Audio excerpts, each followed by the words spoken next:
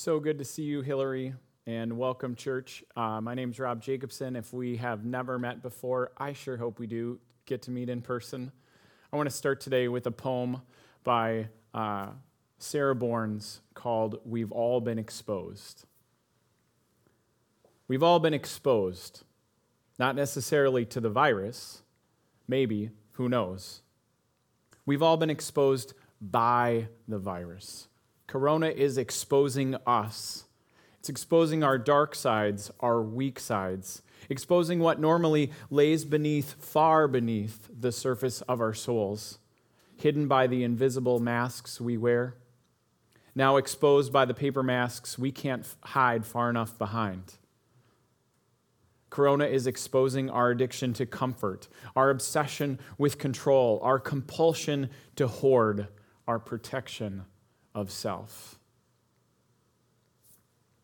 Corona is peeling back our layers, tearing down our walls, revealing our illusions, and leveling our best laid plans. Corona is exposing the gods we worship, our health, our hurry, our sense of security, our favorite lies, our secret lusts, our misplaced trust. Corona is calling everything into question. What is the church without a building? What is my worth without an income? How do we plan without certainty? How do we love despite risk? Corona is exposing me, my mindless numbing, my endless scrolling, my careless words, my fragile nerves. We've all been exposed, our junk laid bare, our fears made known, the Band-Aid torn, the masquerade done. So what now? What's left? Clean hands, clear eyes, tender hearts. What Corona reveals, God can heal. Come, Lord Jesus, have mercy on us. I think the author, Sarah Bournes, has struck a nerve. She's zeroed in on and named what many of us are feeling but not admitting. Yet when we admit something, when we reveal it, it can be healed. See, I don't just want to go through this pandemic. I want to grow through this pandemic. What about you? I want to grow, and I pray our church would come out stronger on the other side of this crisis, that we'd come out more faith-filled, dependent, sacrificial, generous, and bold. And to do that, we need to know where we are, where we really are in all of this. And to do that, we have to do what one of my favorite wise sages asks. Do you know what time it is? See, today's teaching is about learning to recognize, accept, and embrace the sacred moments of every season of our actual lives. So let's review before we go. On day 1, God called the light out of the darkness, not just in the world, but in us too. And when he does, he rescues us and overcomes that darkness. On day 2, we're expanded, we're hammered out and stretched to make room for future life. It's not easy, but it will become good. On day 3, those good seeds that have been planted in us by God begin to grow as we partner with God in creating future life. On day 3, we're reminded of what Tov is, what God's good is, that we're his good masterpieces, that he's put good things in us that he's already prepared us to do. And on day 4, God makes the sun, the moon, and all the stars. And these objects have guided humanity for thousands, maybe even millions of years. They remind us of how big the universe is and how small we really are. Yet God inspired the writer of Genesis to include God's reasons for creating the sun, the moon, and the stars. It says that God said, "Let there be lights in the vault of the skies, one, to separate the day from the night, 2, to let them serve as signs to mark the sacred times, days, and years. And 3, to let them be lights in the vault of the sky to give light to the earth. And it was so. But that sounds a lot like day 1, when God separated the light from the dark and called the light day and the dark night. So why would he do something that seems repetitive? Well, as I thought about this for the last couple weeks, I remembered, and even some of the recent events of our country and our world remind me that humans are not always good at knowing what is day and night, what is light and dark, what season or year we're in. And we need illumination, if you will, to understand where we are and what time it is. Now, since we've done this for 3 other weeks, we might as well do it for this week too. The Hebrew word for sacred times or seasons is moadim, which means appointed time or sacred season. It's in Ecclesiastes where it says there's a time for everything, a season for every activity under heaven. Leviticus 23 goes through the sacred festivals week by week and month by month. And seasons are this beautiful biblical image of God's work in the world and in our lives. And day 4 is about recognizing, accepting, and embracing that season for the sacred moment it is, wherever we find it. So what does it look like? How do we do it? Well, to do that, we go to the reading that Hillary read second, the 1 Samuel chapter 1. You can pull out your Bible or your device, whatever you're using, and we'll see it. In this part of the Bible, we meet a woman. Her name is Hannah, and she's married to a man named Elkanah, but she's not the only one married to Elkanah. She's listed first, and maybe that's because she's married to him first, but we learn that Elkanah has 2 wives, Peninnah and Hannah. Peninnah has children. Hannah had none. If we were calling the sacred seasons by the seasons that we have, we would call the first season winter. And winter is when you wait. During the winter, like today, at least where I'm shooting from, it's cold and dark and everything seems like it's dead. There's very few signs of life. We just kind of sit and wait for it to warm up. Now, Hannah's name actually means grace, but grace couldn't produce children, something that would have given her a high honor in the culture that she lived in. So grace suffered disgrace in her community.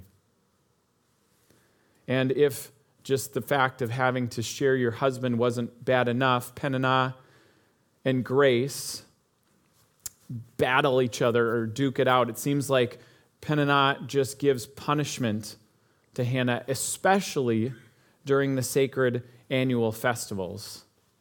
Peninnah, her name means jewel, as in a precious gem that's dazzling to look at, but cold and hard, closed off from the world around her. So jewel bears children. Grace bears pain and disappointment and emptiness.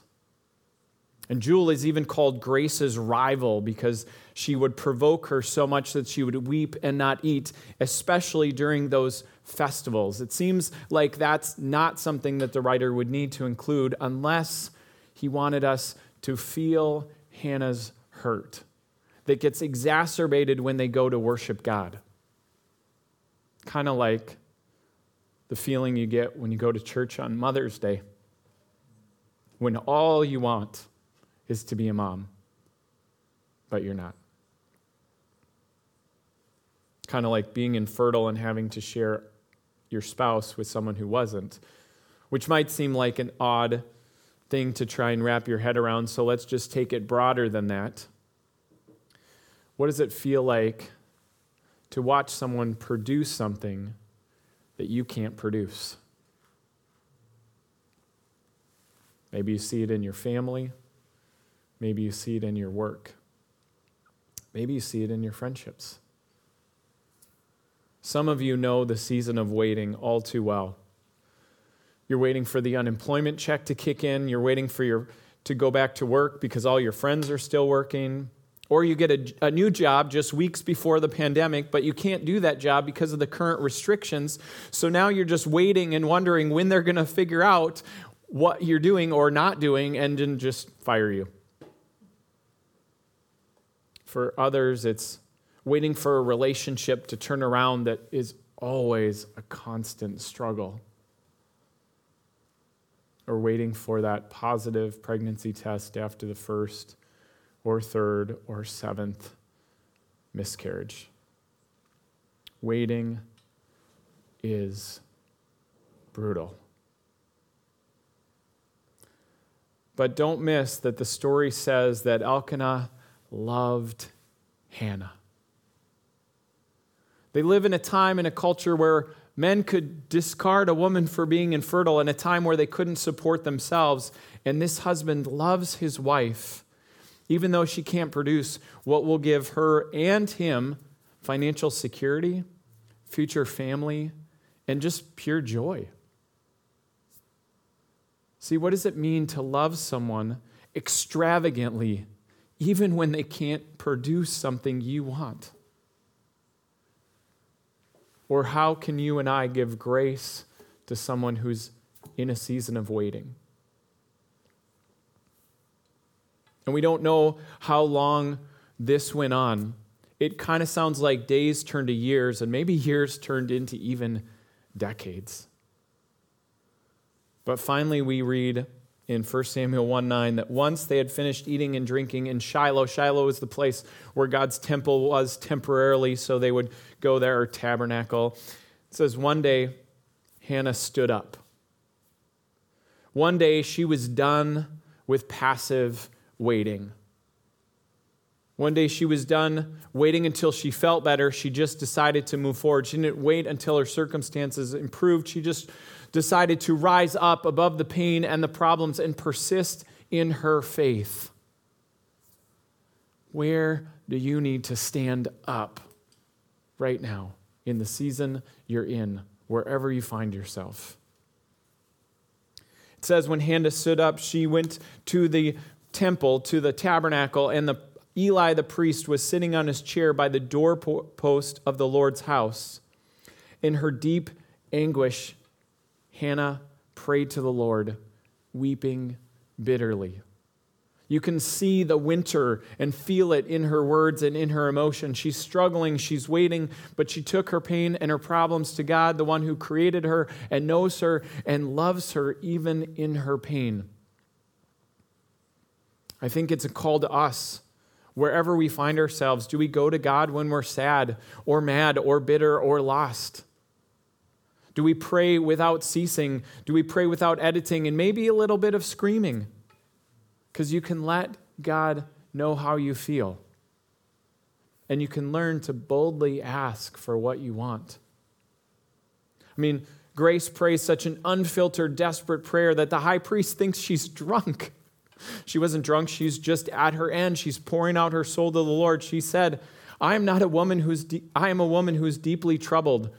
I've not been drinking beer or wine. I was pouring my soul out to the Lord. Do not take your servant for a wicked woman. I've been praying here out of my great anguish and grief. We need to learn how to stand up and cry out to God in the midst of our waiting and our grief. See, Hannah's prayer is both vulnerable and bold.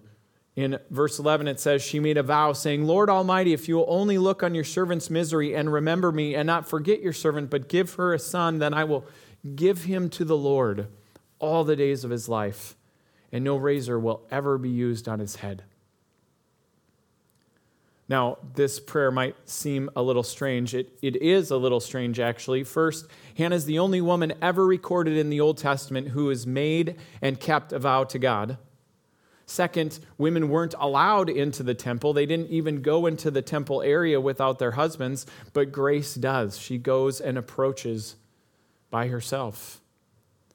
And third, in English, it sounds like Grace is bargaining with God, or begging him for personal gain. Just give me a son. But if you read it in the original language, it actually says that she asks for a Zerah Eshem.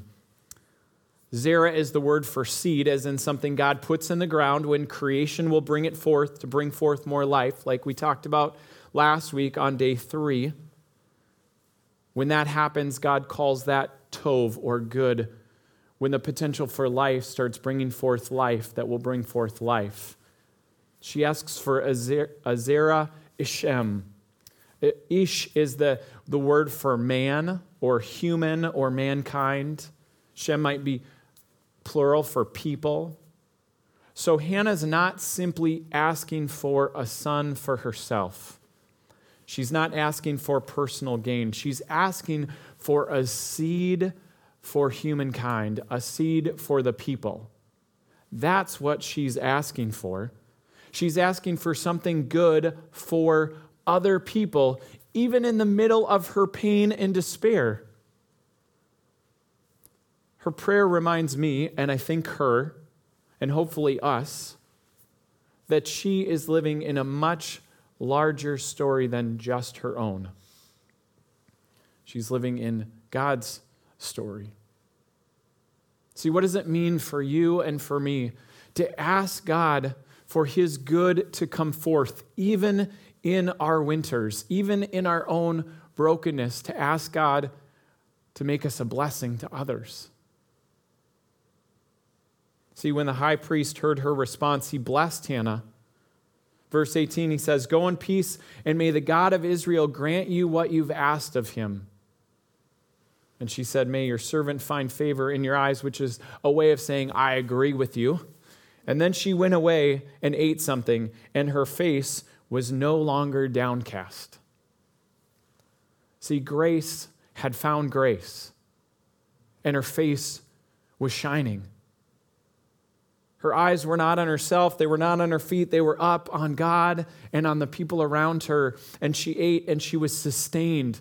See, the sacred season of spring is all about hope. It follows the winter and the waiting. And just like in our lives, the spring starts with the thawing and the melting and the days getting longer and the temperatures going up, but there's still snow on the ground.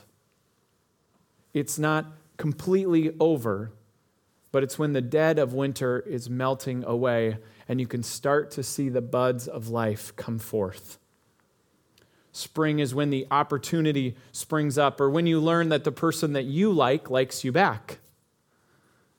It's when the kids would be going crazy in school for spring fever, but they just happen to be at home so they can go outside and take breaks. Spring is all about hope. Hannah leaves the temple in this paradox. Nothing has changed, and yet everything has changed. She's not even pregnant yet, but she knows that she's entered the larger story of what God is doing in the world. That's when you hope. It's when you accept that you want to grow through the pandemic, not just go through it. Eventually, Hannah does become pregnant. In verse 20, it says, "In the course of time, Hannah becomes pregnant, gives birth to a son, and she named him Samuel because she asked the Lord for him." Now, that's not exactly what his name translates to, but it's this intimate moment with Hannah and God. I picture her holding her newborn son. I asked the Lord for him. It's hope that brings abundance. That's the sacred season of summer. This abundance. Summer is taking off a couple days to road trip with your son, who's not a kid anymore, but not quite a teenager, to watch baseball in the 8th row behind home plate because you can, to play catch on Lake Michigan, and to go to a motorcycle museum, and to eat unhealthy food, and to share your favorite music and stories and even some of the mistakes of your past. Because you know he'll never be that age again. And you want to experience it to the full. Summer is saying yes to a gift of a timeshare and to someone watching your kids so that you can leave and go on go eat dinner out every night and take long walks or sit by the pool or just stay in the hotel room and remember that each of you love each other before jobs and responsibilities and kids. I mean, especially for those of us who live in Minnesota, we have to soak in the summer because it's so stinking short. It goes by so fast. But in those moments, can you stop and enjoy it fully? Experience it, all of it. Take it in, no holding back. See, every season is sacred. Abundance is sacred. Just like waiting is sacred and hoping is sacred. Part of what learning to see what time it is to see that it's summer, and when it is, to ride that wave all the way to shore. Now, lastly, as you may have guessed, the sacred season of fall is when we experience loss. Fall is when the leaves change color on the tree and they fall to the ground way too soon. Fall is when we don't get to gather physically as a church. It's not getting to have high school or college graduation ceremonies. Fall is losing your job during the coronavirus. It's losing your loved ones to depression and death. It's losing your wife or your mom or your friend in a tragic car crash. Fall is when you grieve and lament the murder of Ahmaud Arbery, one of just way too many young, unarmed African American men whose lives are needlessly cut short by senseless violence. It's grieving with and praying for Ahmaud's parents, Wanda Cooper James and Marcus James, who would have celebrated Ahmaud's 26th birthday 2 days ago. Fall is when we weep for those who weep, and we mourn with those who mourn. Our hearts need to break in the fall by the injustices that we see. We need to sit in the weight of despair and sin before we rush into action. Fall is when our simple faith and religious platitudes fail us. Fall is when we might question God the hardest. But if we actually do have the courage to approach God in those moments, we'll discover that He is closest to the brokenhearted. That's why we lament and confess and repent, because those practices lead us into God's presence, just like they did for Hannah. Now, fall eventually does come for Hannah. She brings her young son, after he'd been weaned, back to the temple to make good on her vow. Just imagine what that walk was like.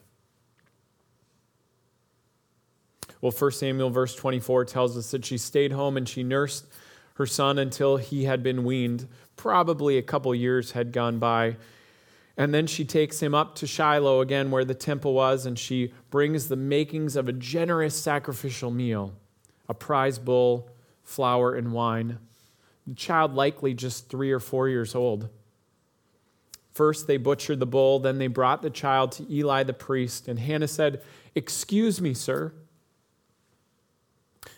Would you believe that I'm the very woman who was standing before you in this very spot praying to God? I prayed for this child, and God gave me what I asked for. And so now I have dedicated him to God. He's dedicated to God for life." And then and there, they worshiped God. Now, I have to believe that Hannah cried all the way home, yet we don't see her talk about loss in that moment. We see her talk about dedication in that moment. See, she worshiped God not because she should, but because she experienced each of these sacred seasons with God. God met her in the waiting and the hoping and the abundance and the loss every time. We see Hannah declare this to God immediately in chapter 2. She prayed, I'm bursting with God news. I'm walking on air. I'm laughing at my rivals. I'm dancing my salvation. Nothing and no one is holy like God. No rock mountain like our God. She continues, God brings death and God brings life. He brings down to the grave and he raises up. God brings poverty and he brings wealth. He lowers and he lifts up. He puts poor people on their feet again. He rekindles the burnt out lives with fresh hope. He restores the dignity and respect to their lives, a place in the sun, for the very structures of earth are God's. He has laid out his operations in a firm foundation. We see Hannah putting her story into God's larger story and finding hope, finding peace, and finding joy in the midst of it. Not because she has done something right, but because God is good and right. Can you and I learn what time it is so that we can see the seasons we're in and that God is in it with us? Like we talked about in day 2 of expanding and how Joseph was expanded and the Lord was with Joseph. And we talked about Peter having those seeds in him that Jesus was calling out. That wasn't easy. And he was stretched and he grew and he made mistakes along the way, but Jesus was with him in all those moments. And even in Hannah's life, God was with her in the good and in the hard. Friends, God is in this season with us, and he wants us to grow through it. Can you enter it and embrace it and allow this season to transform your life? See, I can't control the seasons, and certainly not every season is my favorite, but when I surrender and embrace God in this season, I am growing in the midst of it. God is the author of our stories. God is the one who's bringing death, but he's also the one bringing life. He's bringing down and he is raising up. Can you see it in the midst of it? So 2 questions. 2 questions that I found unbelievably helpful right now to see what season I'm in. You just got to be honest about the answers. The first is, how are you doing right now? Truly and honestly. It was a hard week for me. I had a friend whose dad is at the end of life by his own choosing. I grieve with my African American brothers and sisters over the injustice that they face nearly every single day. And I just miss my friends. I miss my church. That's honestly and truly how I'm doing right now. Now I see good, but I'm not going to sugarcoat it in this moment. And that's what you've got to do to see what season you're in. Ask that question and answer it. But also, to ask the second one, what are you truly and honestly grateful for right now? I'm grateful that my family can still be together, that we still have jobs, that my kids can still learn in Zoom calls, that their teachers still care about them, that my parents are still healthy, that my friends continue to reach out. That's what I'm grateful for. But see, most of us don't answer those 2 questions like on the spur of the moment like I did. I've obviously had a week to think about it. So to do this regularly, we've got to not only answer those questions, we've got to think about who we're going to talk to them about. Your first option, you just need to pick one this week. I challenge you to pick one of the 3 options to answer those 2 questions. The first one is you can talk to God. You just got to talk to him like you would talk to a close friend. Tell them the good, the bad, and the ugly. Don't put any silver linings around things. Don't leave words out or add others in that you wouldn't normally add. Just be truly honest with God. Second option, you can talk to a trusted friend. You just have to choose someone who won't should on you or judge you or fix you or put silver linings around the hard parts or say at least just listen. And the third option is you can write it in a journal. This is especially good if you struggle with getting your words out there. The catch is, at least my smarter therapy and pastor friends tell me, you just have to read it out loud when you're done. Because there's something about verbalizing and externalizing it that is powerful and connects you to God. So talk to God, talk to a trusted friend, or journal it. Pick one of those three this week to find the season you're in, because, friends, God is in it with you. Will you pray with me? Lord Jesus, I thank you that you are the beginning and the end. You are the supreme. You are the first and the last. God, you have lifted up. You have experienced the waiting and the hoping and the abundance and the lost. You are above the rulers and the thrones and the powers. God, everything has been created through your Son and for your Son, and he is before all things and in all things and holds all things together. No matter what season we're in, whether it is full of joy or whether it is full of pain, whether it is full of hope or whether it is full of waiting, I pray that we would see you in the midst of it, that we know that you are in it, that you are for it, that you go before it, that you hold it together, that we can let you be the author of that season, to have our lives changed, restored, and redeemed. Come, Lord Jesus, have mercy on us.